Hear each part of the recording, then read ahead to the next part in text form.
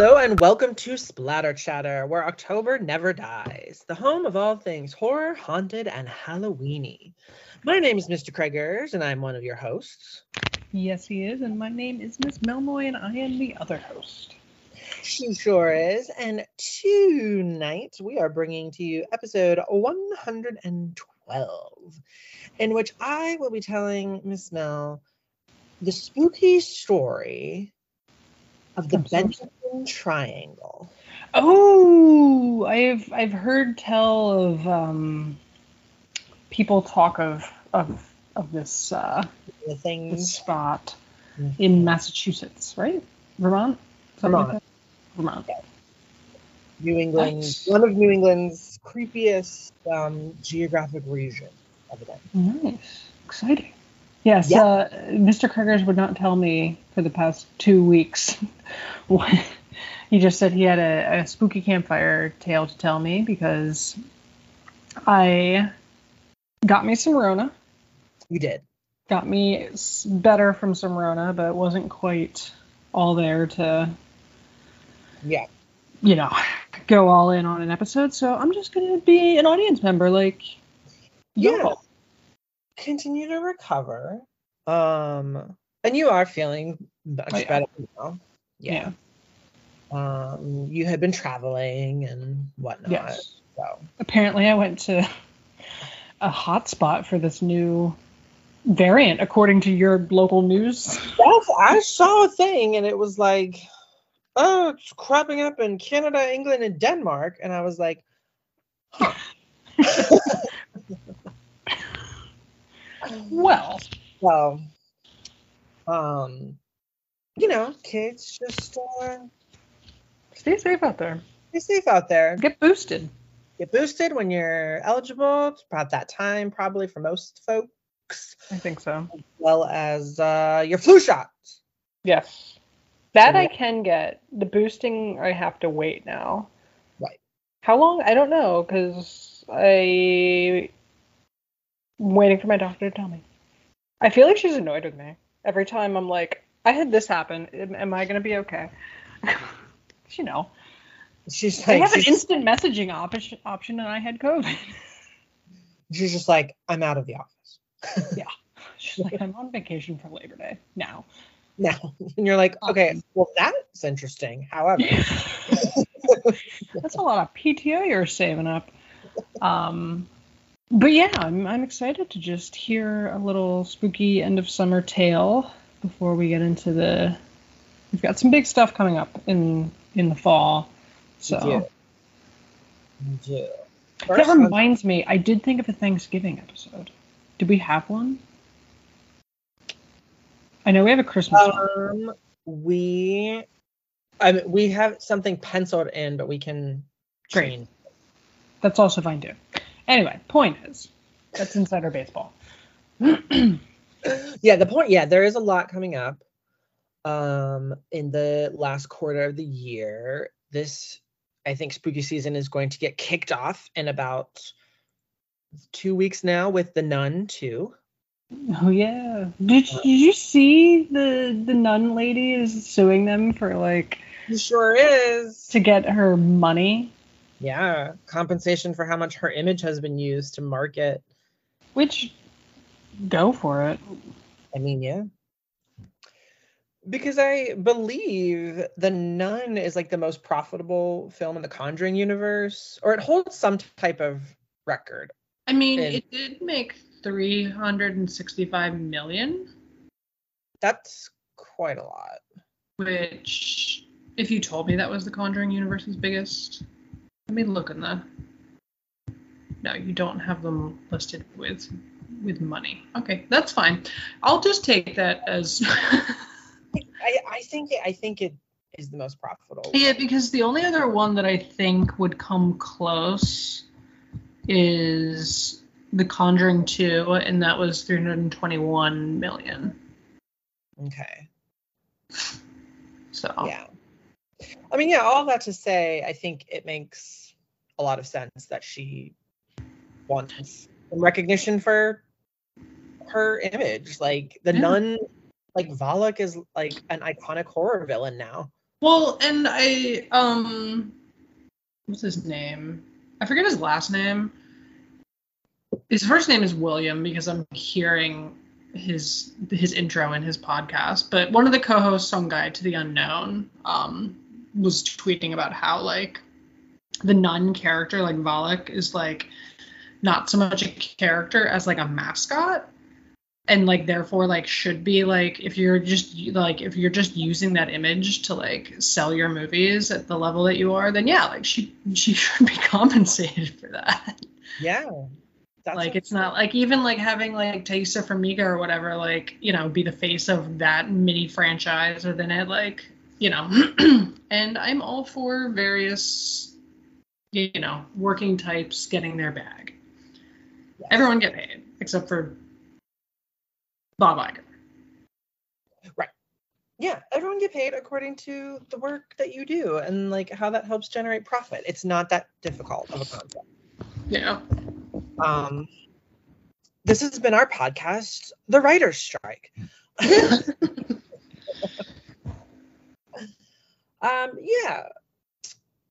But you know, yes, lots of spooky things are to come, but there have also been lots of spooky things going on this summer. So let's do like a read, watch, listen, horror headlines check-in. What have you been up to since our I Know What You Did Last Summer episode? Oh my gosh, it feels like so long ago. I guess because we did like early July. We recorded for the 4th, yeah. Yeah. Well, I read You're Not Supposed to Die Tonight by Kaylin Byron, which is like a YA slasher type book that takes place at this like, which sounds honestly like really cool, this like summer camp experience where like you basically, it's like a attraction based on like an in-world slasher movie called like The Curse of Mirror Lake, I think is what it's called. But like you like live out, like you like do, like they have actors who are playing, like somebody's playing the killer and like characters from the movie, and like, you know, you go in and you like act out the movie, and the person who's the final girl or the final whatever, sometimes it's boys, gets like a t-shirt as like prize at the end. But anyway, it takes place there, and obviously like, you know, things get weird and real and that sort of thing. I will say I did think it was 2 different books kind of smushed together. But it was fun. And it was a good like end of summer read because it takes place sort of like towards the end of their season for the summer. Like it's like the last, you know, like haunt of the season. Yeah. So that was good. And then I watched a few things. As you know, I finally watched the other Exorcist movies. Yeah. Don't know what brought that on, but prepping for Exorcist Believer in October. Yeah. The second one was certainly a movie. Yeah. The third one was pretty solid. Everyone's screaming their lines, which is something, but I think it would have been better served not being an Exorcist movie. Yeah, because it kind of isn't, aside from just having like that title on it. Yeah, and they like shoehorn in like some characters from The Exorcist. Yeah. The movie I did watch and had the hospital scare was like pretty, and I knew it was coming because I had like seen it on the like countdown or whatever, and it still got me because it like happens like a second after you expect it to, which is wild. But a movie I did see and had opinions on, though, was The Outwaters. Have you heard anything about this? Oh, yes. I know. It's quite a bit. And I saw your Letterboxd review. Yeah. And yeah, it truly seems polarizing. People either love The Outwaters or not so much.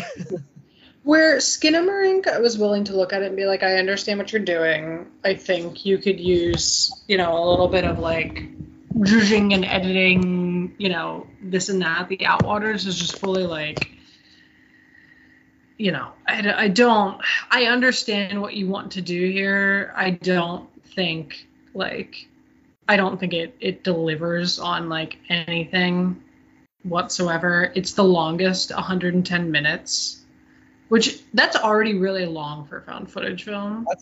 That's a bit long for found footage. And it feels long. Mm. It's just, I don't want to do like, no spoiler review, but yeah, it is, what I will say is like, I don't, mind ambiguity. I don't like all that stuff's fine, but the internal logic of your story has to still make sense. And like, I feel like people forget that when it comes to like having ambiguous scares or ambiguous endings. Is that like, it's still like, you have to know that it makes sense, and the audience has to like believe that, like, has to understand enough of it to know that it's like a mystery. This like just devolved into a collection of scenes. Yeah, and that's, well, I think some movies can work as collections of scenes, but like you were saying, there still has to be an internal logic even to like film like that. Yeah, so it was a bummer because the premise for it was interesting, and the first, like, I was kind of down for what it was like doing, like, in the first act. Like, the first act is very slow, but I was like sort of into like what was going on, and then it just sort of, it lost me. Yeah. And never regained me. It never regained you, and that's unfortunate. And sometimes it happens. Yeah. Anyway, what did you? Well, I know some of what you read, watched, and listened, but tell me about it. Yeah. Well, I guess in the found footage arena, I finally checked out both Horror in the High Deserts. I did see that you had a review popped up. What did you think? I thought both like enjoyable. Different. The first one I thought was like a fairly unsettling like little movie. Yeah. They definitely like, it goes for atmosphere and like tries to like build up that sense of dread, which I think it accomplishes like fairly well. I think much like The Outwaters, there are some pacing issues. And like maybe one or two story things that I would have tightened up. But if those last like 15 minutes of the movie aren't like genuinely terrifying, like I felt myself having a physical reaction. I was scared. So that was cool. It felt almost like the Silence of the Lambs. Yeah. Like the scene with the infrared, like night vision. Like that's kind of what it felt like. Yeah, definitely. I think it's nodding to that. I think it's trying to go for that same feeling. And for me, it worked. And then the second one, I felt more or less pretty similar. I thought it was like it was like a pretty solid follow-up. Like, again, that sort of like sense of dread, I think, is something that this like crew and filmmaker does pretty well.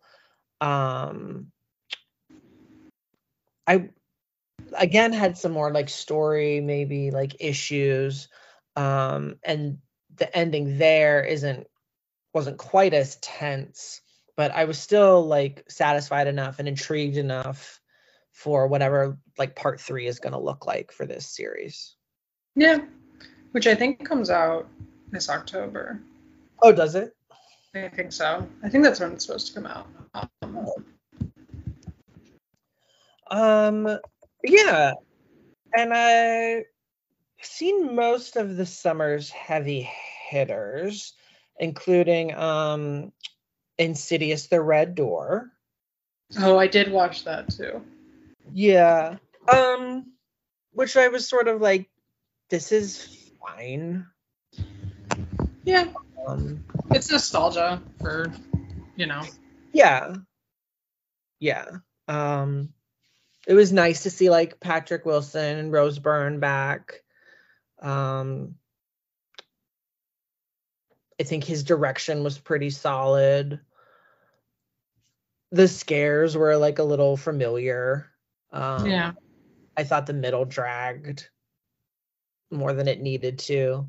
But I didn't think it was like a complete bomb. Like some people really did not like it. And yeah, I thought it was fine. Yeah, I thought it was fine. My thing is like I'm truly like waiting for something to make me feel the way I felt the first time watching the first one in like high school or whenever it came out. Hmm. When they like go into the further for the first time. And like, you know, like you're never gonna really recapture like how like really well done the first one is, but yeah, because it's so unique. And then like 5 films into the franchise, there's not like, it's like, what more can you do with the further? Mm-hmm. You know? So yeah, I think it was just sort of like, oh, this is a nice like retread into this world. It's not necessarily anything unique, but it's not anything terrible either. Yeah. You know. What else? Oh, and Talk to Me, the big surprise hit of the summer. I still need to see that. I thought it was like it's a like nasty little film at parts. Yeah. I had a friend who saw it like the weekend it came out, I think, and she was like, it was kind of like Hereditary, where afterwards she's like, I had to go like do an activity. Yeah, it's really affected a lot of people that way. I wasn't quite, I think, in love with it the way a lot of people are. Mm-hmm. I would say that like I really liked it though. Mm-hmm. I found the narrative like a bit predictable. Mm-hmm. But it's very like well made and crafted, and there's some really solid acting in it. And the idea of the hand is cool and different. So yeah, I'm happy it has a sequel. I'm just a little surprised it was as successful as it was. Not like mad about it, just surprised. And a couple other things. I finally got around to Cocaine Bear. Yeah, I did see that you watched Cocaine Bear. Which was, sort of like fun and silly. Yeah. It's like if one of those like sort of like a Sharknado type film actually had a budget. Right. The vibe of it. And also like half the cast of friggin' American Horror Story is in that movie. Or not American Horror Story, oh my god, The Americans. The Americans. Yeah. Because even Philip plays the guy at the beginning who jumps out of the plane. Mm-hmm. Forget his name, the actor who plays Philip.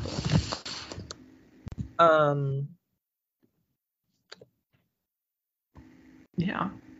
Jonathan Rhys Meyers, right? Yes. Yeah. No. That's no. a good there. Why? Americans. Let's see here. He's played. What is his name? Matthew Rhys. Matthew Rhys. I was like, I knew Rhys was in his name somewhere. Yeah, Jonathan Rhys Meyers was on the Tudors. Yeah. He was. Look, they're both. Both, I think, Welsh actors, though. So maybe that's it. Yeah. He's in that. And Carrie Russell, and yeah, and Margot Martindale. Yeah, I know. That's why when she popped up, I was like, "What?" Yeah, it was fun and silly. Yeah. And I read this book, The Nightmare Man. Okay. And I did not like it. Oh. And I guess I'll leave it at that. Oh. Have anything nice to say kind of situation. Oh, it's like one of those. I think it was poorly written, and yeah. Okay. I mean, like across the board, like technically and stylistically, it was not for me. Interesting. Yeah, a cool idea, but yeah. Well, one to stay away from, maybe. Yeah, at least in my opinion. I think it has its fans, though. Yeah, I'm looking on Goodreads, and it seems like a lot of people seem to be into it. I found the author's voice to be hacky and misogynistic, and there were far too many tropes used as story crutches. Yeah. I don't know. I don't know. Maybe I was in the wrong mood or something, but it really did not fit with me. Well, it's a bummer. But you did read Thinner to wash the taste out of your mouth. I did read Thinner, which was a first-time read, and that was really good. Yeah. And I mean, I'm not going to read it, so. I know, and I kept thinking of you, and your sort of relationship with body horror, and reading some of the sections and being like, ooh, nope, no, would not like that. Nope, you would not care for that paragraph. Yeah, effective, nasty little book. So, and then the last thing I will mention is that I am thoroughly enjoying the new season of What We Do in the Shadows. Oh, yes! I didn't watch. Did I watch? No, I don't think I watched this week's episode. They do a roast of Laszlo. Fuck off. Fuck off. No, saw was when Guillermo had to like deal with his little animal clone people. Yeah. I'm so glad that show is like maintained its quality in its 5th season. I like that each season there's like, it honestly reminds me a little bit of like how like Search Party would like reinvent itself kind of every season. Like with this, I feel like there's a different, like every season, like they do a really good job of nailing like, this is our season focus and arc, and this is what we're going to be, and it's like completely out of left field different every single time. Yeah. You're like, oh wait, that's what you're okay. Yeah. So I've also been thoroughly enjoying it. It's so good. Well, yeah. Let's now move into the main portion of our episode. Sound good? You ready to kick back and enjoy the creeps? I am. Tell me all about this Bennington Triangle. Yeah. So the Bennington Triangle. So what I'll say is that I first sort of was like piqued by this strange region of New England thanks to one of the early episodes of Lore back in the day. Oh. And then that's from the past. Yeah, and then it recently came up. I was going through the back catalog of My Favorite Murder, and they covered it. And I was like, oh my gosh, yeah, like da da da da. And then so it went down a couple rabbit holes and this and that, and I was like, yeah, we should talk about this. We should talk about it now. So recover from COVID. And so I used both of those episodes as sources, plus a couple different articles as well. And something that came up a couple of different times is that for people who live in the area that we will talk about that is now known as the Bennington Triangle, is that they have more or less just accepted the fact that at some point something is going to disappear in their lives. Like a structure?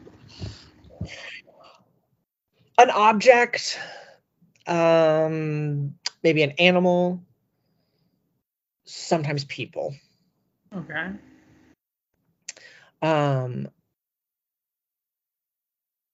Now, what we know of now as the Bennington Triangle is primarily the area immediately surrounding the town and township.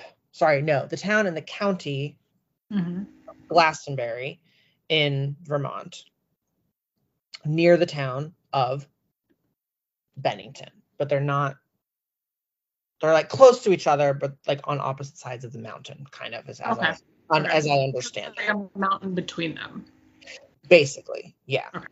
And I think that is sort of like how the triangle, which is not obviously like a perfect triangle, is formed between these like three main points, right? The mountain and the two towns. This area of the United States is considered one of the most beautiful parts of the country. It's like the White Mountains, that area, right? I think so, yeah, because that they're sort of like up there, right? Like Maine, New Hampshire. Those are the only mountains I know in Vermont, so I'm just assuming that it's those. That sounds right. Let's go with that. Sure. There's also lots of forest around that area, right? And that is sort of like a big part of what makes the story and stories involving the Bennington Triangle so creepy is the woods, which we have talked about a lot on our podcast, and the symbolic significance of the woods in culture and storytelling and folklore. And of course, practically, like, right, like the woods are on paper, like dangerous. Mm-hmm. If you don't know how to like navigate and move in a forest, you could end up in some serious trouble. And so this is sort of what we're going to be dealing with, just to provide a little bit of context. Essentially, we're in the wilds of New England. Okay. And we're gonna go back a little bit to talk about early settlements and when things started to get weird, at least on record. Okay. We're going to start off by talking about a man, Benning Wentworth. Of the Bennington Bennings? Hey! So, by all accounts, Benning Wentworth was greedy and egotistical and quite full of himself, which are all qualities that I think most of us would say no thank you to. Mm-hmm. But if you were living in the age of British colonial expansion in what was termed the New World, those qualities made you sort of a perfect match. Okay. And so Benning Wentworth fit right in to that world. And in 1741, when he was 45 years old, he was named by the king as the governor of the colony of New Hampshire. And 8 years later, the crown bestowed on him the power to distribute land grants. Okay. So he drew up charters for new territory to expand the colony in what would one day become Vermont. And he sort of just arbitrarily drew township squares all over the new map with no real logical sense of dividing up the land. It was almost like a child, basically, drawing shapes on a piece of paper. It's like if I were given a map and told to Well, make township. make a township. Yeah. And that was his strategy. And one of those random boundary lines that were drawn was around a mountain in the southwest corner of the state, just northeast of Bennington, a town, of course, that was named for Bennington Wentworth. And so the mountain and the town are all in this arbitrary township line that he draws. And he names this area from a folkloric magical town in his home country of England, Glastonbury. Okay. Yeah, which I think is like a big part of Arthurian legend a lot of the time, right? Glastonbury. Yeah, Glastonbury Toll is supposed to be Avalon. Is believed. Okay, yeah. A hill there is believed to be like the historical island of Avalon. So it bears a lot of like sort of like historical and cultural significance, and that name carries some sort of like mythic weight with it. But the mountain has an interesting piece of folklore that was entirely separate of its British/American name. Way before, the colonists started to spread into this part of North America. The mountain belonged to the Algonquin Nation of Native Americans, specifically the Abenaki tribe, who had many, many stories concerning the mountain, almost all of which were sinister in nature. Oh, good. Yeah. Right? Isn't that solid?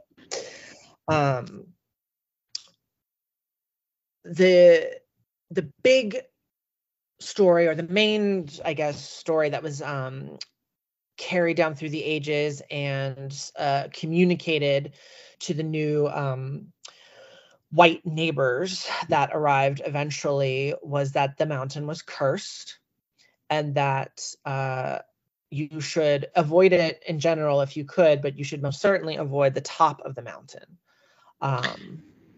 Easy. Easy. That requires hiking. Pass. But Abenaki hunters frequently reported that they would lose their way while on the mountain. Prey would disappear from them in unnatural manners. There were erratic winds that changed direction like every few minutes, not corresponding to sort of the pattern of normal wind flow, I guess. And then there were stories of what were known as enchanted stones or enchanted rocks. And it was said that these stones looked like any other boulder you might find on the mountain, but if you were unlucky enough to step on one, you would vanish into air so quickly that you would not even have time to scream. Oh. Yeah. So because of all of that, when these first settlers did arrive in southern Vermont, the Abenaki strongly urged them to stay away from the mountain, which, of course, the settlers did not do. And so in 1791, the first census is taken for the new nation, and Glastonbury Township has a total of 6 families living in it. So, yeah, they're not avoiding the area, but there's not a ton of people. In fact, the population of the township doesn't even break 100 until after the Civil War. But it's also around that time when the settlers start realizing, oh, there's a lot of trees around here. And that means we could make a profit, like setting up lumber and logging mills. And so that's exactly what they do. They build those, then they build a bunch of kilns, and then they start running their factories nonstop in order to create charcoal. And this was exported down to New York and sort of, the more metropolitan areas of the North that were using the charcoal and the wood for iron production. And so there's a lot of economic growth that starts happening up in Glastonbury and Bennington. And in 1792, a temporary railroad is constructed to move all of this material down the mountain faster, and of course to bring the settlers up where they need to be to start working in the factories. And so there are larger and larger numbers that are coming to this area of the state. And it's sort of like, it's described that like a cloud was settling over the mountain at this point. Possibly, I mean, well, definitely metaphorically, but possibly literally, giving all of the factory production that was going on. Mm-hmm. And so economic boom, yes, but tragedy also follows, right? So in 1892, a sawmill worker named Henry McDowell, seemingly and by all accounts and reports out of nowhere, attacked another man, John Crawley. He picked up a rock and beat Crawley to death with it. And apparently kept striking him even after he was dead. One of those situations. So authorities are summoned, but McDowell escapes. And he makes it as far south as Norwalk, Connecticut, before he's apprehended and taken into custody. He confesses to the murder once he is caught, but he blames it on the voices in his head. Voices, he said, that started talking to him after he took a solo walk up the mountain. And he says they told him that he needed to kill, that they wouldn't stop talking, and that they wanted him to kill again. So McDowell is extradited back to Vermont, and he's placed in the state asylum there, at least for a while. Records of McDowell disappear several years into his stay in the asylum. But according to local Vermont legend, McDowell escaped the facility, made his way in secret back to Glastonbury by hiding on one of the train cars on the temporary railroad that went up the mountain. And supposedly he then lived out the rest of his days in the forest on the mountain.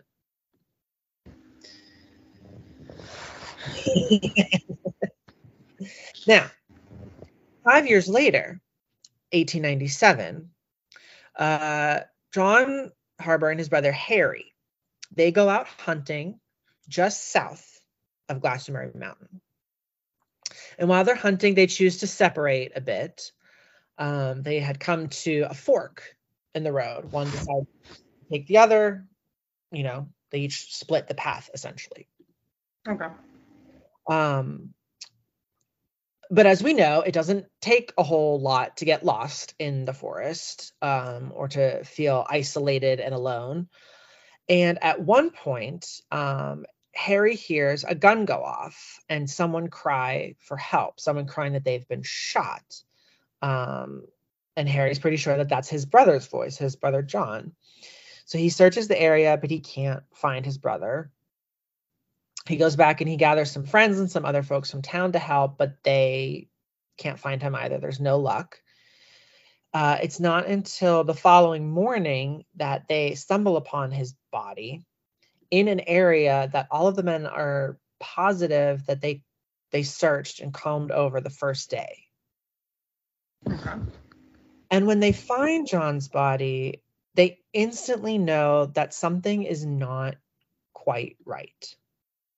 John Harbour's body is found lying on the path, like not like right in the middle of the path, but he's clearly on like a pre-cut path. Mm-hmm. There are some cedar branches sort of like laying on top of him. His rifle is loaded. Like a shot has not been fired. Mm-hmm. And it's nearby, but it's out of reach of his body.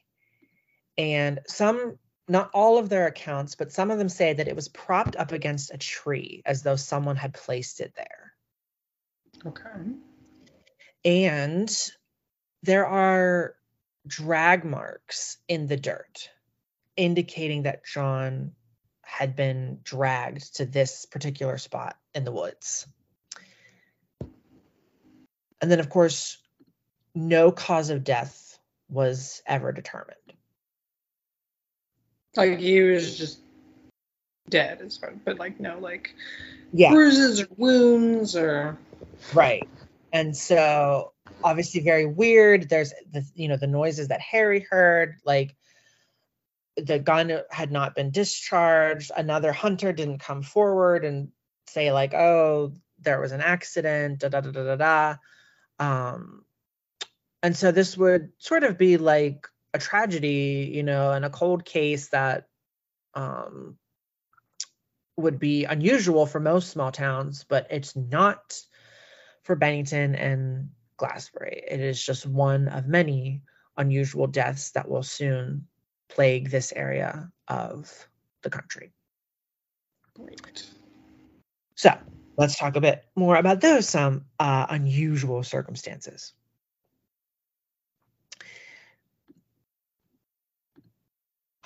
Oh, forgive me. I forgot to mention, or did I? Yeah. That a few decades before the murders of John Crowley the murder of John Crowley and the mysterious death of John Harbour, something else occurs in Glastonbury that there are vague records about, but if true, maybe gives us some more background to be working with here. In the early to mid 1800s, I think it was the 1840s-ish, right? A group of people were traveling down from the mountain, because at that point only one train was running on the temporary railroad, and that train left really late in the evening, and there was a huge downpour that night, and so they were like, okay, well, we need to get people down the mountain maybe a little bit earlier. We can't afford to wait for the train to get here, so they summoned some stagecoaches, right? They did it old school. So a bunch of people pile into a stagecoach. They start heading down the mountain, which is like a wide dirt path. But then, of course, when there's a torrential downpour going on, what happens to dirt? It turns into mud. So the stagecoach gets stuck. And the driver climbs down from his perch and sort of like looks things over to see how stuck they might be. He's inspecting the wheels. He's looking how deep the mud is. And then he notices something odd. And what he notices are footprints in the mud around the coach. Footprints that are much, much larger than his own. And if the impressions are accurate, the feet were not wearing shoes of any kind. And so he makes note of these. He turns around and sees that they are circling the area where the coach is stuck. Oh. And with his little lantern in the rain and in the mud, he starts following them. And they lead back to the woods, as you might imagine. And as he holds up his lantern to inspect the woods, he hears a commotion from the stagecoach behind him. And he turns, and something large and dark has slammed into the side of the coach, forcing all of the passengers to quickly exit out into the storm. And according to multiple accounts from the driver and the passengers, what they see, granted in the rain and the dark, is a figure standing at least 2 heads taller than a grown man, covered in wet, matted hair, standing on 2 legs, with claws, pointed ears, and eyes that are either yellow or reflect the yellow light of the lanterns. And then whatever this thing is blends into the shadows and disappears into the woods. That's fine. It's fine. It's fine. And so from that moment on, once those reports make it back into town, and in the decades, and at this point, centuries since, that supposed creature has simply just been termed the monster. Okay. Yeah, it's chill. It's so chill. So, jumping back, sorry for leaving that out initially. We have our unfortunate hunting accident, right? The creature, the monster, is on everyone's mind when this occurs, but they don't have too much time to dwell on it in Bennington and Glastonbury because at this point, the economy is tanking. The township, financially is dying. When your business is cutting down trees, you're eventually going to run out of trees to cut down and burn. And so by the 1880s, most of the local forests have been stripped away thanks to the economic greed. And then, by 1894-ish, like everything has sort of just shut down, and they start looking at, can we switch things over as best as we can? Can we change our coal power train into electric powered? So they sort of the town sort of takes on this remodeling project to bring new life into their community. A hotel is outfitted to also be a casino, and for a while this sort of works, and they get some travelers to come up to the town, and they sort of present it as experience life on a frontier town, right? At the turn of the century, that was a big deal, right? Mm-hmm. And so they bring in entertainment, and they expand the casino, and it works a little bit. But because the mountain had been stripped of its forest, that made it ill-prepared for spring floods and the melting of snow, which, could not be caught by the trees. Right. And so in the spring of 1895, a catastrophic flood known as a freshet, which is rain, overfill and sort of melted snow altogether, causes massive flooding, rushes down the mountainside, destroys the trolley tracks, a big chunk of downtown. Basically, in an instant, most of this new frontier vacation life that had been created for the community is gone. And so as Glastonbury moves into the 20th century, life there has all but vanished. The casino falls apart. The homes fall into disrepair to the point that only stones remain. The population shrinks at one point until there are just 3 people living in Glastonbury.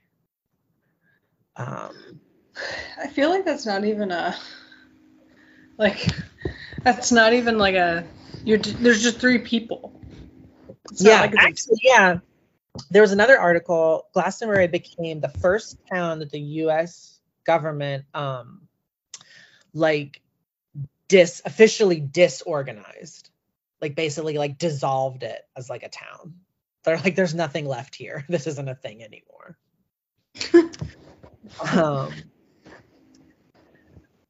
But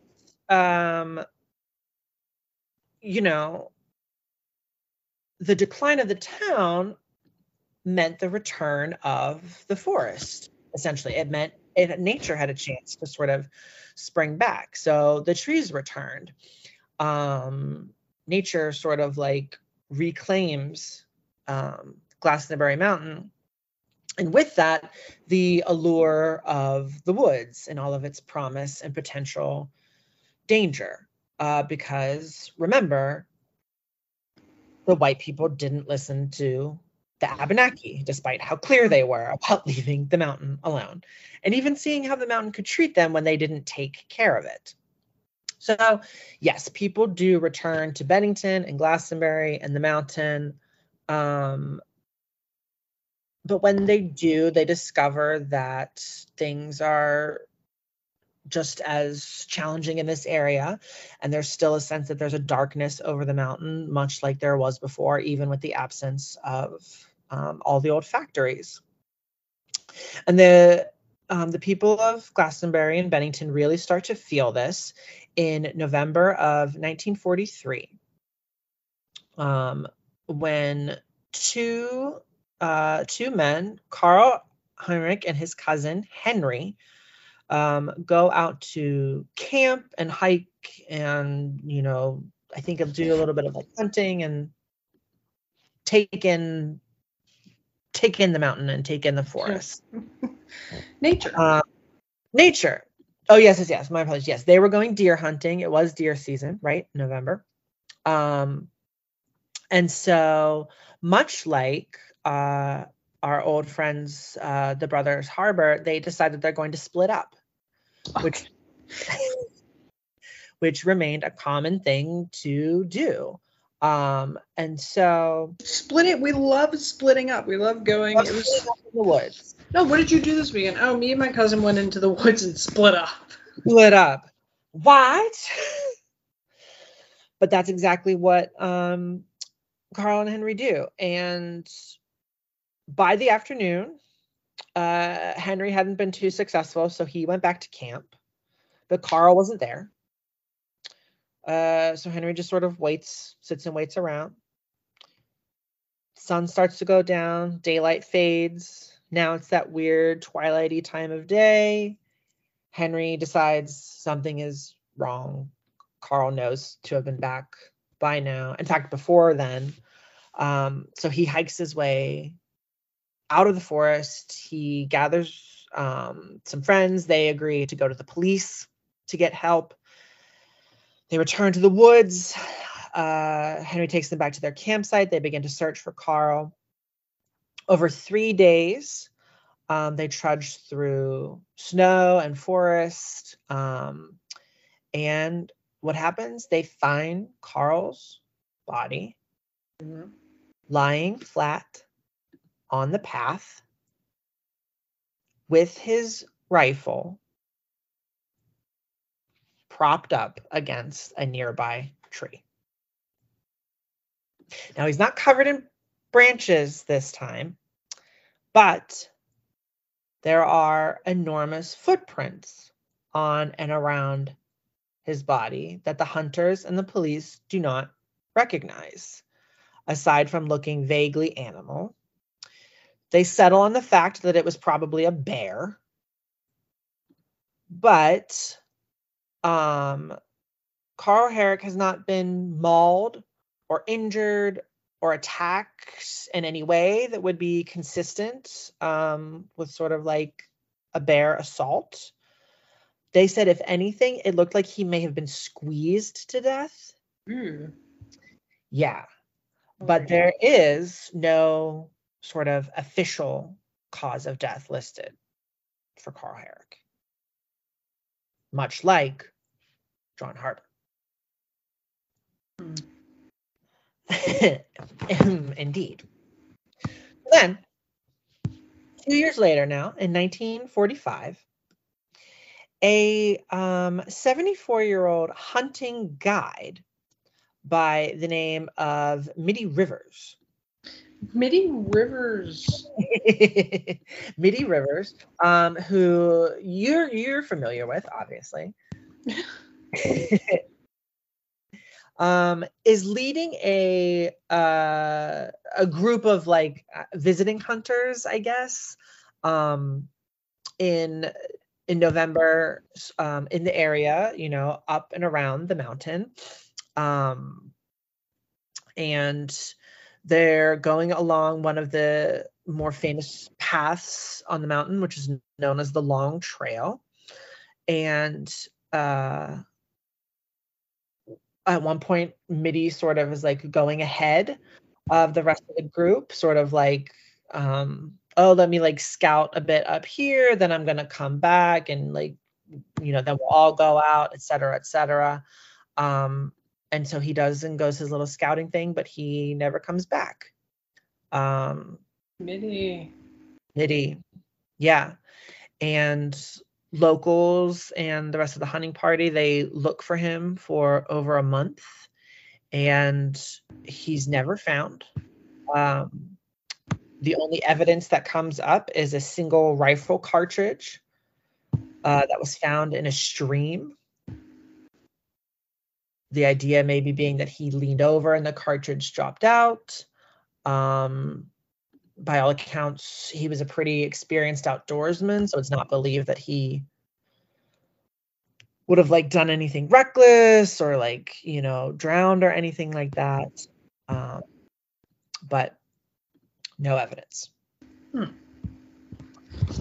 we come to the story, the most famous disappearance within the Bennington Triangle, which is disappearance. You may have even heard this before or seen it like on a documentary of Paula Jean Weldon. Okay. I'll tell you a little bit about her story. Now we're a year later. It's December 1st, 1946 in Bennington, Vermont, specifically at Bennington College, which is a small liberal arts school that has a reputation for being pretty progressive. Today, Bennington College is open to all genders, but in 1946, it was an all-women's school. Hell yeah. Paula Jean Weldon was a student there, and on December, morning-ish, early afternoon, she's finishing up a double shift in the dining hall, which is where she worked. She's 18 years old. She's a sophomore from Connecticut. And according to her friends, she was thinking about switching her major at this time from art to botany. Sure. I mean, you go, Paula. Yeah. She was described, she was being very outdoorsy and vibrant, and that she had a lot of different interests. She was physically active and a very experienced hiker. And so on this day, she decides, even though it is early winter in New England, or I guess late autumn officially, she really wants to go on a hike in the afternoon. So she asks a couple of her friends if they are available to join her, but everyone is busy studying for upcoming finals. So she decides that she will go alone. She says a quick goodbye to her roommate, but she doesn't say exactly where she's headed, just that she's headed out on a long walk. Rookie mistake. Yes. 1946, things are a bit different.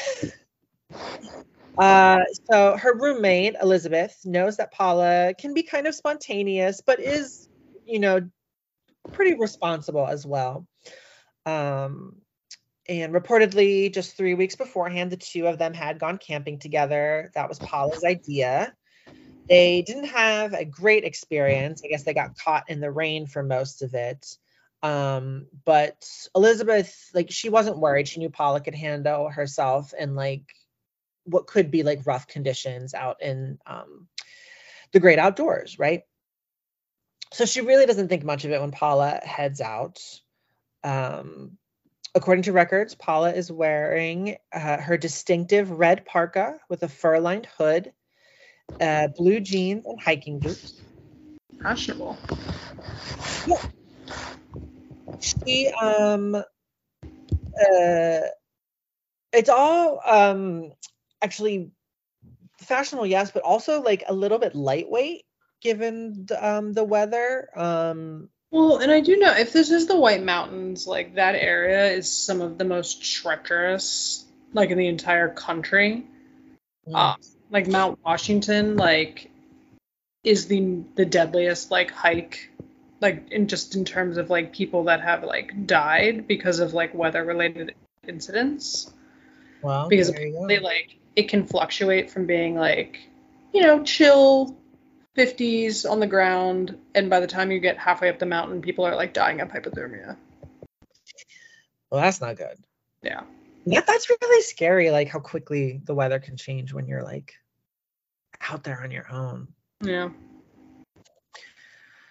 Well, on this day, when Paula heads out, there's no snow on the ground. She leaves around 2:30 p.m. But like you were saying, you know, who knows how quickly things can change. And remember, it's winter in Vermont. Right.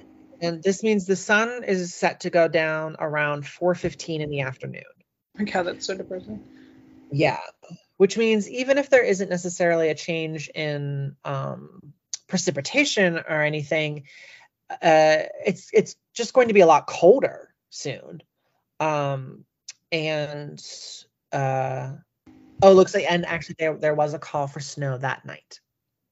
Okay. So she walks off campus to a gas station with a gravel pit nearby.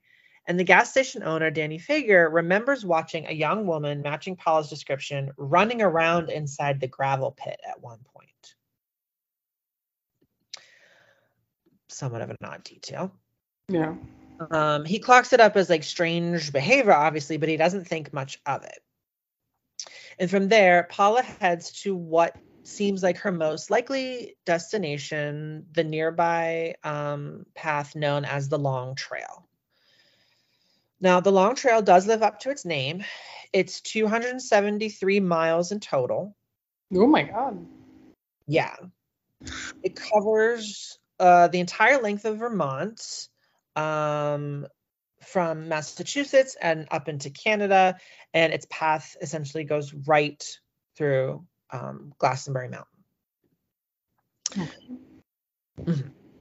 And so Paula's obviously planning to just hike a short, small portion of this, as a lot of people in the area do. And she decides she's going to hitchhike in order to get to the trailhead. Now, of course, we raise our eyebrows and we say absolutely not. In the 40s, hitchhiking was pretty standard for the area. Yeah. And so it wasn't considered that big of a deal. But,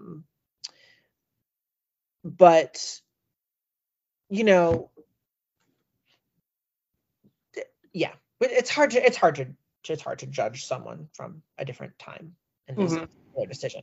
But anyway, she ends up getting a ride from a man named Lewis Knapp. He picks her up along Route 67A, which is near the college entrance, around 2:45 p.m. She tells him that she is headed to Long Trail, and he says he can take her as far as his house on Route 9, which is about 3 miles away from the trailhead. They don't talk throughout the ride, and she just says thank you when he gets to his destination, and then she leaves. Okay. Now, around 4 p.m., a young man by the name of Ernie Whitman is walking with some friends in an area known as the Bigford Hollow, which is very close to the Long Trail. And he sees a young woman in a red parka walking towards him. He's surprised that she's so underdressed for a hike, given the late hour. But when she asks Ernie about the Long Trail, he points her in the right direction, towards Glastonbury Mountain. And off she goes. And there are a few more sightings of a woman on the trail, some confirmed, some unconfirmed. One of the most interesting is an elderly couple who report walking behind a young woman in a red jacket on the trail, that they were about 100 yards behind her.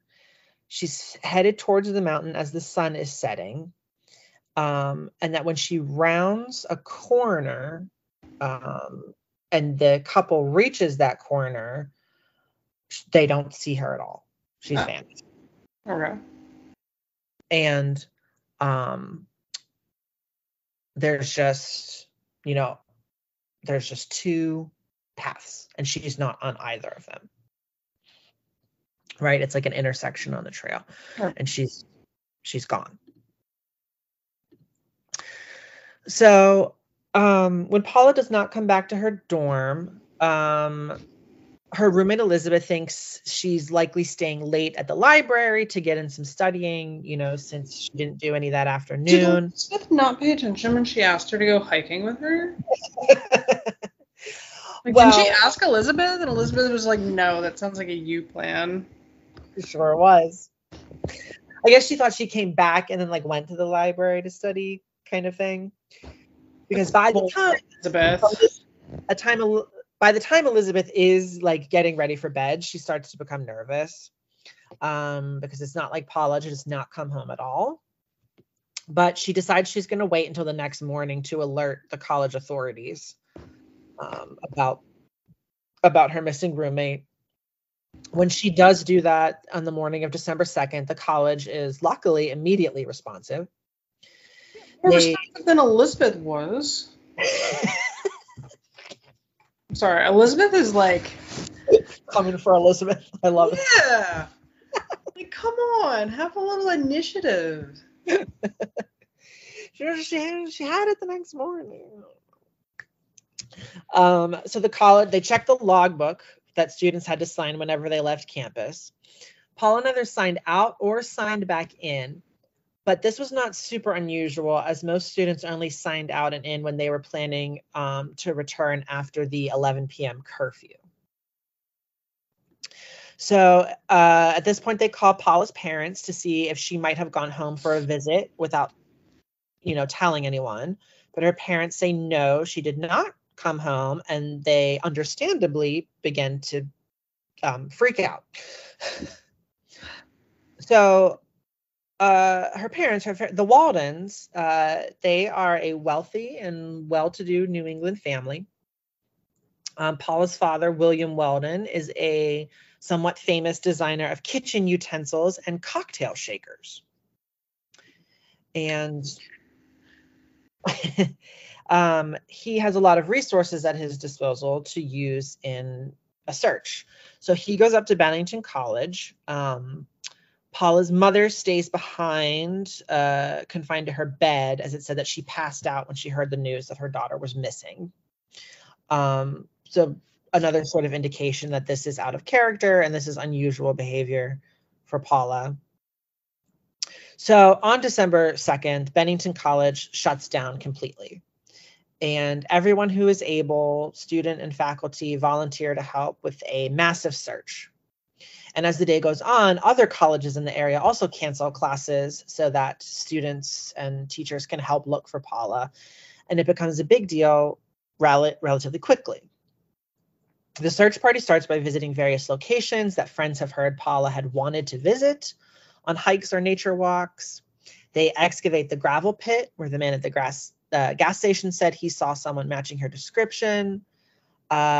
Lewis, the man who drove her towards the trailhead, comes forward. So does Ernie, the man who saw her on the trail. They report their interactions with Paula to help in the search. And this all helps the long trail become the center of the search for Paula. But the trees are dense. There are lots of streams, crossings, and rocks to navigate. The search is thorough, apparently, but it is quite slow. Now, around the same time that the trail is being combed, a local taxi driver reports that he took a young woman who vaguely matched Paula's description to a bus station. And this information is used to expand the search area. And so, in addition to the Glastonbury Mountain area, investigators are looking into shops and stations along the various bus routes. The possibility that Paula might have gone away expands the search as far north as Canada, and the possibility that she might even be in South Carolina. So for a search that large, okay, well, we're going to need more manpower in order for this to be effective. However, the state of Vermont does not have a state police force at this time. And all the state's law enforcement is county-based, so local sheriffs all run the show. Crime is really low in Vermont, and leading many citizens of the state to feel that a state police force is not necessary, and that small towns could just sort of handle everything on their own, and anything more would be a waste of money. Whether that was true or not, who's to say? But because there was no single agency in charge of the search effort for Paula, things quickly became disorganized and uncoordinated, leading to Paula's father becoming so frustrated by how things were going that he starts calling in favors with his connections in New York and Connecticut to get their state police to do what they can to help. The FBI is also brought in at one point. A $5,000 reward is put up regarding Paula's whereabouts, which today would be around 80 grand. Ooh. Yeah, so no joke. But there are really no centralized resources, and there's too many cooks in the kitchen kind of situation. Her father's trying to keep a handle on things and sort of wrangle everybody, but it's basically just a logistical nightmare. So time passes. The search effort is hampered by a lot of stops and starts and red tape. A tip comes in at one point from a waitress in Fall River, Massachusetts, which is about 3.5 hours away from Bennington. And she says that she served a young woman matching Paula's description on the night of her disappearance. The waitress says the young woman was behaving strangely and seemed very agitated, often darting her head around as though she could hear voices that others in the restaurant could not. The tip is believed to be fairly credible, so Paula's father personally investigates, leaving Bennington for a whole 36 hours without telling anyone where he was going or what he was doing, but ultimately nothing comes from the waitress's tip. Okay. As the investigation goes on and more questions start coming up about Paula's disappearance, it starts coming to light that she may not have been quite so happy-go-lucky as she seemed on the outside. A few weeks before her disappearance, she refused to go home over Thanksgiving break, choosing to stay at Bennington College instead. According to Elizabeth, Paula and her father had had a recent falling out, and Paula was somewhat depressed recently because of that. She was the oldest in her family of 4 daughters and seemed to start to think that her parents preferred her younger siblings to her, which led to part of the conflict. And so people started to speculate that Paula may have run away or taken her own life to escape feelings of not being wanted or not being loved. And by December 16th, 2 weeks after Paula vanishes, her father, William, packs up her belongings and the items in her dorm and takes them back with him to Connecticut. He goes on a huge sort of smear campaign against the state government of Vermont and the press for not having a state police force to provide an organized search effort. There's so little oversight because of this that for the first 10 days of the investigation, no official record is kept of the search. Oh. Yeah. All of the negative press, as you might imagine, leads the Vermont state legislature to ultimately create a Vermont state police 7 months after Paula disappears. Paula? Yeah, so at least the reason Vermont has police. that comes out of it. Now, of course, there's lots of theories about what might have happened to Paula. And any one of them could be what actually occurred, because no trace of her has ever been found to this day. No bones, no clothing scraps in the snow, no personal items, nothing. Obviously, a couple alleged sightings and a couple tips. All of them have been looked into. Nothing has panned out. None of the supposed sightings years later have ever been proven to be her. All they just can really confirm are the people who saw her that day, December 1st, 1946.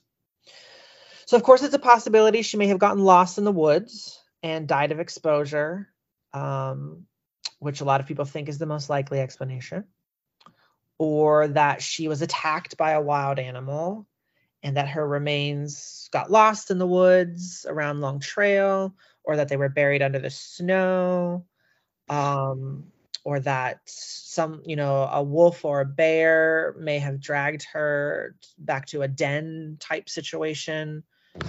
And that, that would make it a lot harder to find any remains that would be out there. Or that she was lost and cold, so she found a cave and hid in it, and it may have been the home of a wild animal. So who knows, right? Mm-hmm. There is, of course, also the theory that Paula ended up cursed by Glastonbury Mountain, much in the same way that McDowell was supposedly cursed after his walk up the mountain, when he claimed he then started hearing voices that told him to kill. Those that believe that the waitress really did serve Paula that next night subscribe to this theory. The young woman who seemed like she was hearing voices others in the restaurant could not. Or perhaps Paula stepped on one of the unfortunate enchanted stones and truly vanished into thin air. We'll never know. At one point in 1955, a lumberjack named Fred Gaudet tells a friend that he knows what happened to Paula because he was living in the area near Glastonbury Mountain and where Paula disappeared on that day. And he says he had been in a fight with his girlfriend and stormed off. And when he did, he saw Paula in the woods and followed her. And he says he knows where her body is buried. But when he's brought in for questioning for this, really sort of intense confession, he retracts everything and says it was just a joke. Pretty sick joke. And since they couldn't confirm anything, he said either way, he is let go. But it does sort of bring some renewed interest in the case. At one point, skeletal remains are found in Adams, Massachusetts, which is only about a 45-minute drive from Bennington. And people speculate that those are the remains of Paula Jean Weldon. But the bones are determined to be too old to have been Paula's. And so, once again, hope sort of fades away. Like I said, this case remains unsolved. No trace of Paula has ever been found. And she is the most famous missing person case in the Bennington area, but not the last. Interesting. What's that? I said interesting. Yes. So we'll just quickly now go through some of the others that have since disappeared.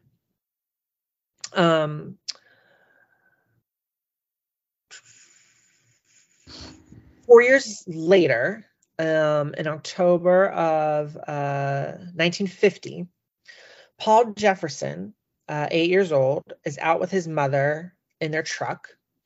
It looks like they were maybe headed to drop some things off at the town dump. And at one point, Paul's mother, Mrs. Jefferson, pulls over near the tree line to the Bennington woods and gets out of the truck for a moment, leaving her son inside. When she returns, he is gone. She shouts for Paul, but no one ever answers. She calls the police for help. Eventually, there's a whole team of rescue workers that scours the woods. Bloodhounds are brought in, and they pick up Paul's scent and trace it all the way to an intersection along the long trail on Glastonbury Mountain, where the scent then vanishes. The same intersection where the old couple witnessed Saw Paula disappear around the corner. Right. It's also interesting to note, a lot of people point out, that day, Paul Jeffson was wearing a red jacket. Indeed.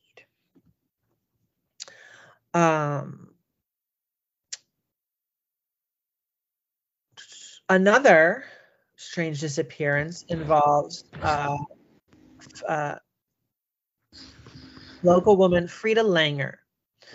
She was 53 years old in late October of 1950, just a few weeks after Paul disappeared. She and her family were camping out in the woods around Bennington and Glastonbury, and she and her cousin Herbert Elsner decided they were going to go on a hike to a nearby reservoir. About 10 minutes into their hike, Frida slipped and fell into a stream. She wasn't injured, but she, like her clothes and her shoes were soaked through, and she was like, well, this is going to be uncomfortable. Just wait here. I'll run back to camp and I'll change real quickly and catch up with you. So she runs off, but she doesn't come back for over an hour. So Herbert goes back to see what the deal is, and he sort of steps into camp, and the rest of his family are like, where's Frida? And he's like, you tell me. So at some point, Frida Langer vanished. Her story gets a little bit more closure, however. There's no trace of her found during the initial searches that were conducted over the first 2 to 3 weeks after she disappeared. But a couple months later, in May of 1951, her body is found about 4 miles from the campsite near the Deerfield River in an area that had been searched several times over when she initially disappeared. It was an open field, basically. And suddenly, in May, there was Frida's body. Oh. Right in the middle of the field. Just lying face up, and no cause of death could be determined. Well, of course, the condition of her remains was quite poor at that time. So that seems to be more the factor of why they couldn't determine the cause of death. And so, what is going on in this area? What is going on in the Long Trail, the Bennington Triangle, Glastonbury Mountain? We talked about some of the theories. Obviously, some people think it could be a human element, a local serial killer. Oh my God. Suggested that, McDowell, after his escape from the asylum, took up residence there and was it's just still there. People, yeah. Still there, sort of Cropsey style, which is an interesting thought. But yeah, there's no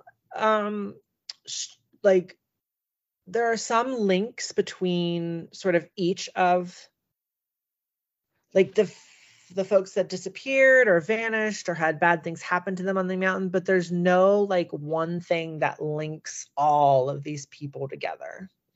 There's no evidence that Frida Langer was wearing red or anything like that.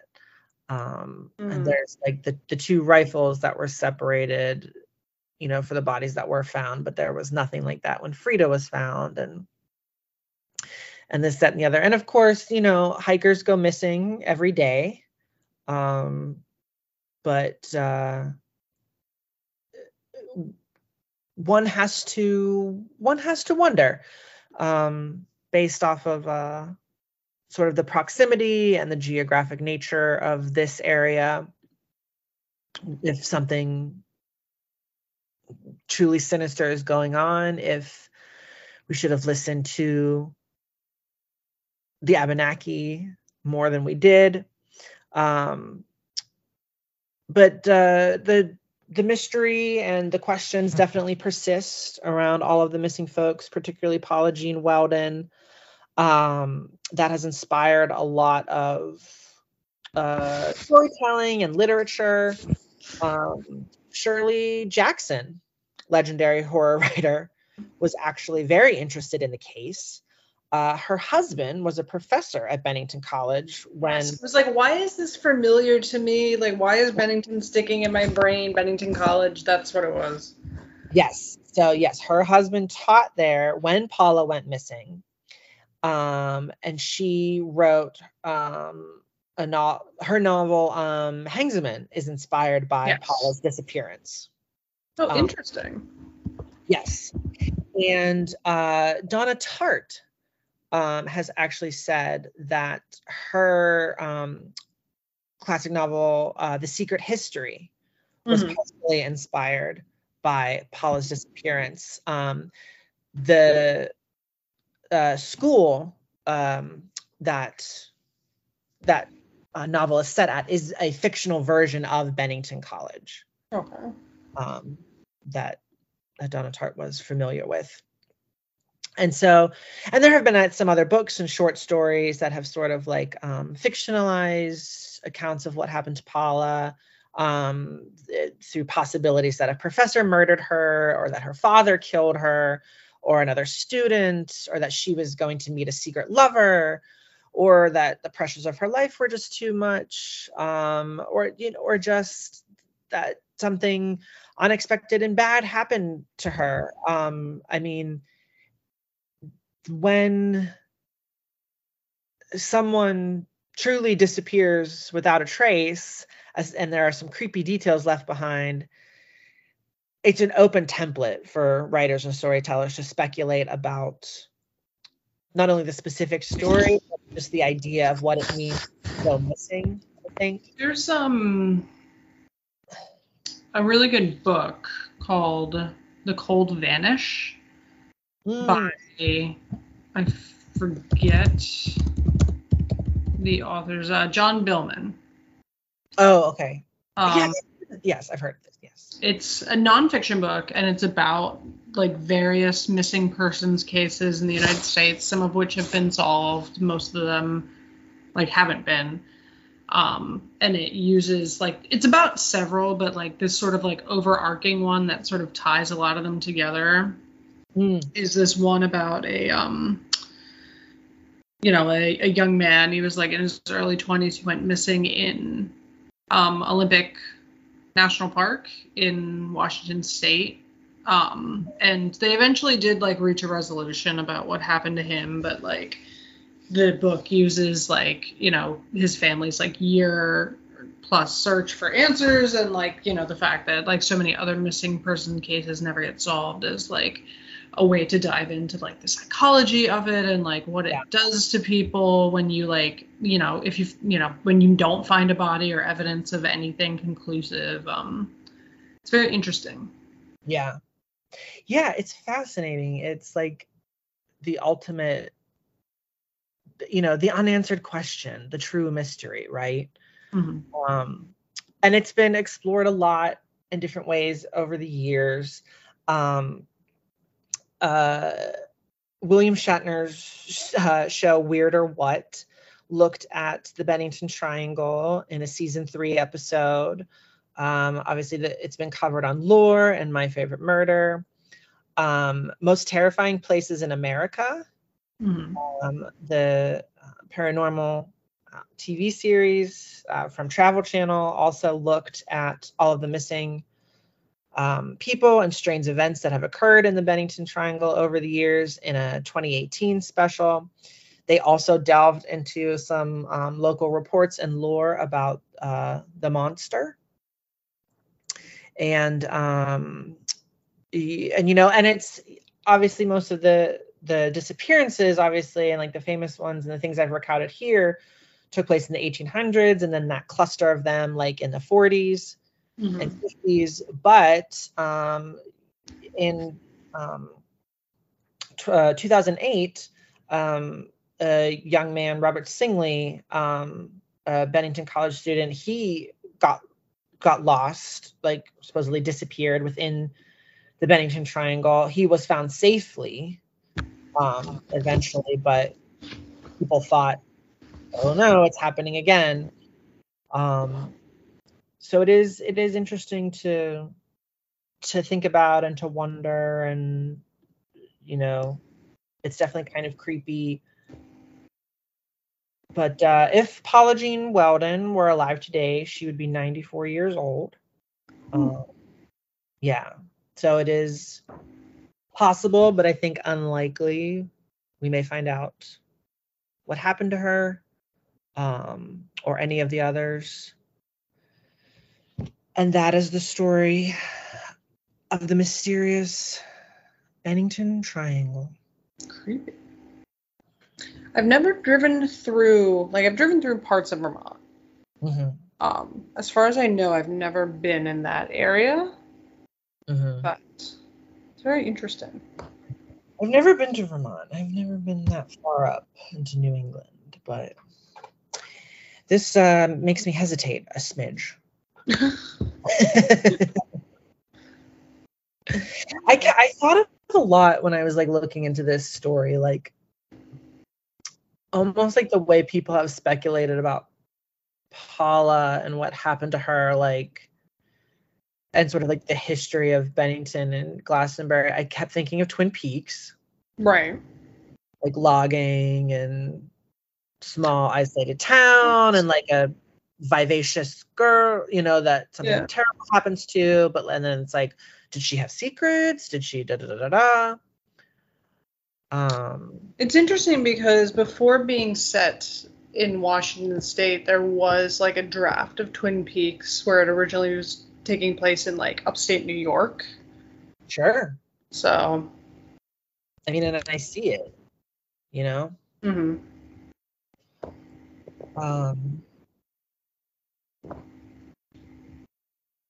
There's something else I feel like I kept thinking about in regards to this story, and now I just lost it. But yeah, I thought it was pretty creepy. I thought it was interesting, and I'm a sucker for the ultimate cold case, the unsolved ones. Yeah. So.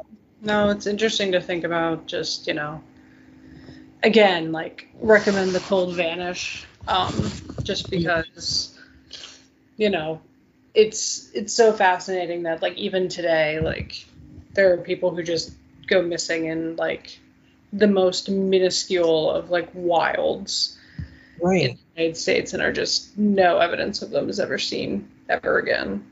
That's so scary. Yeah. It's a real this feels like a real life picnic at Hanging Rock in a lot of ways. Yeah. You go up the mountain, but you might not come back down. Yeah. Yeah. Crazy stuff.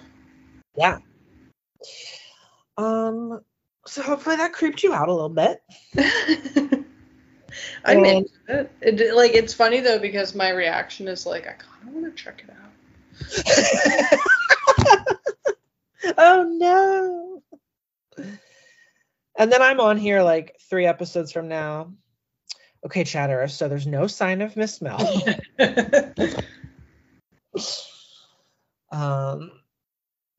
Listen, if you check it out, tell people where you're going. Yeah. Make sure. Well, and always, tell. Make sure Elizabeth. Well.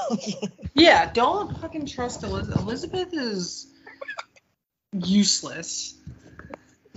But, tell park rangers, tell friends, say, hey, if I haven't called you by this time, come find me.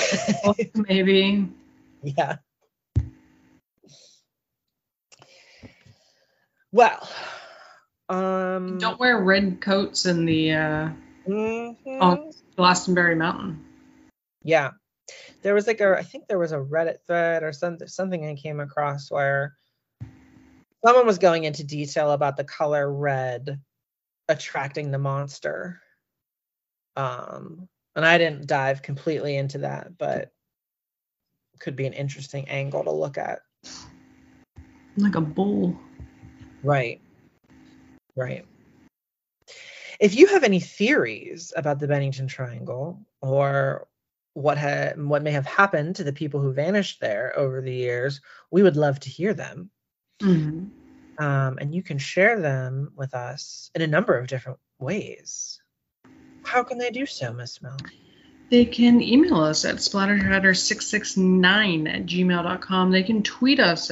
Tweet at us. X at us? You don't tweet somebody, you tweet at somebody. Or do you X at them?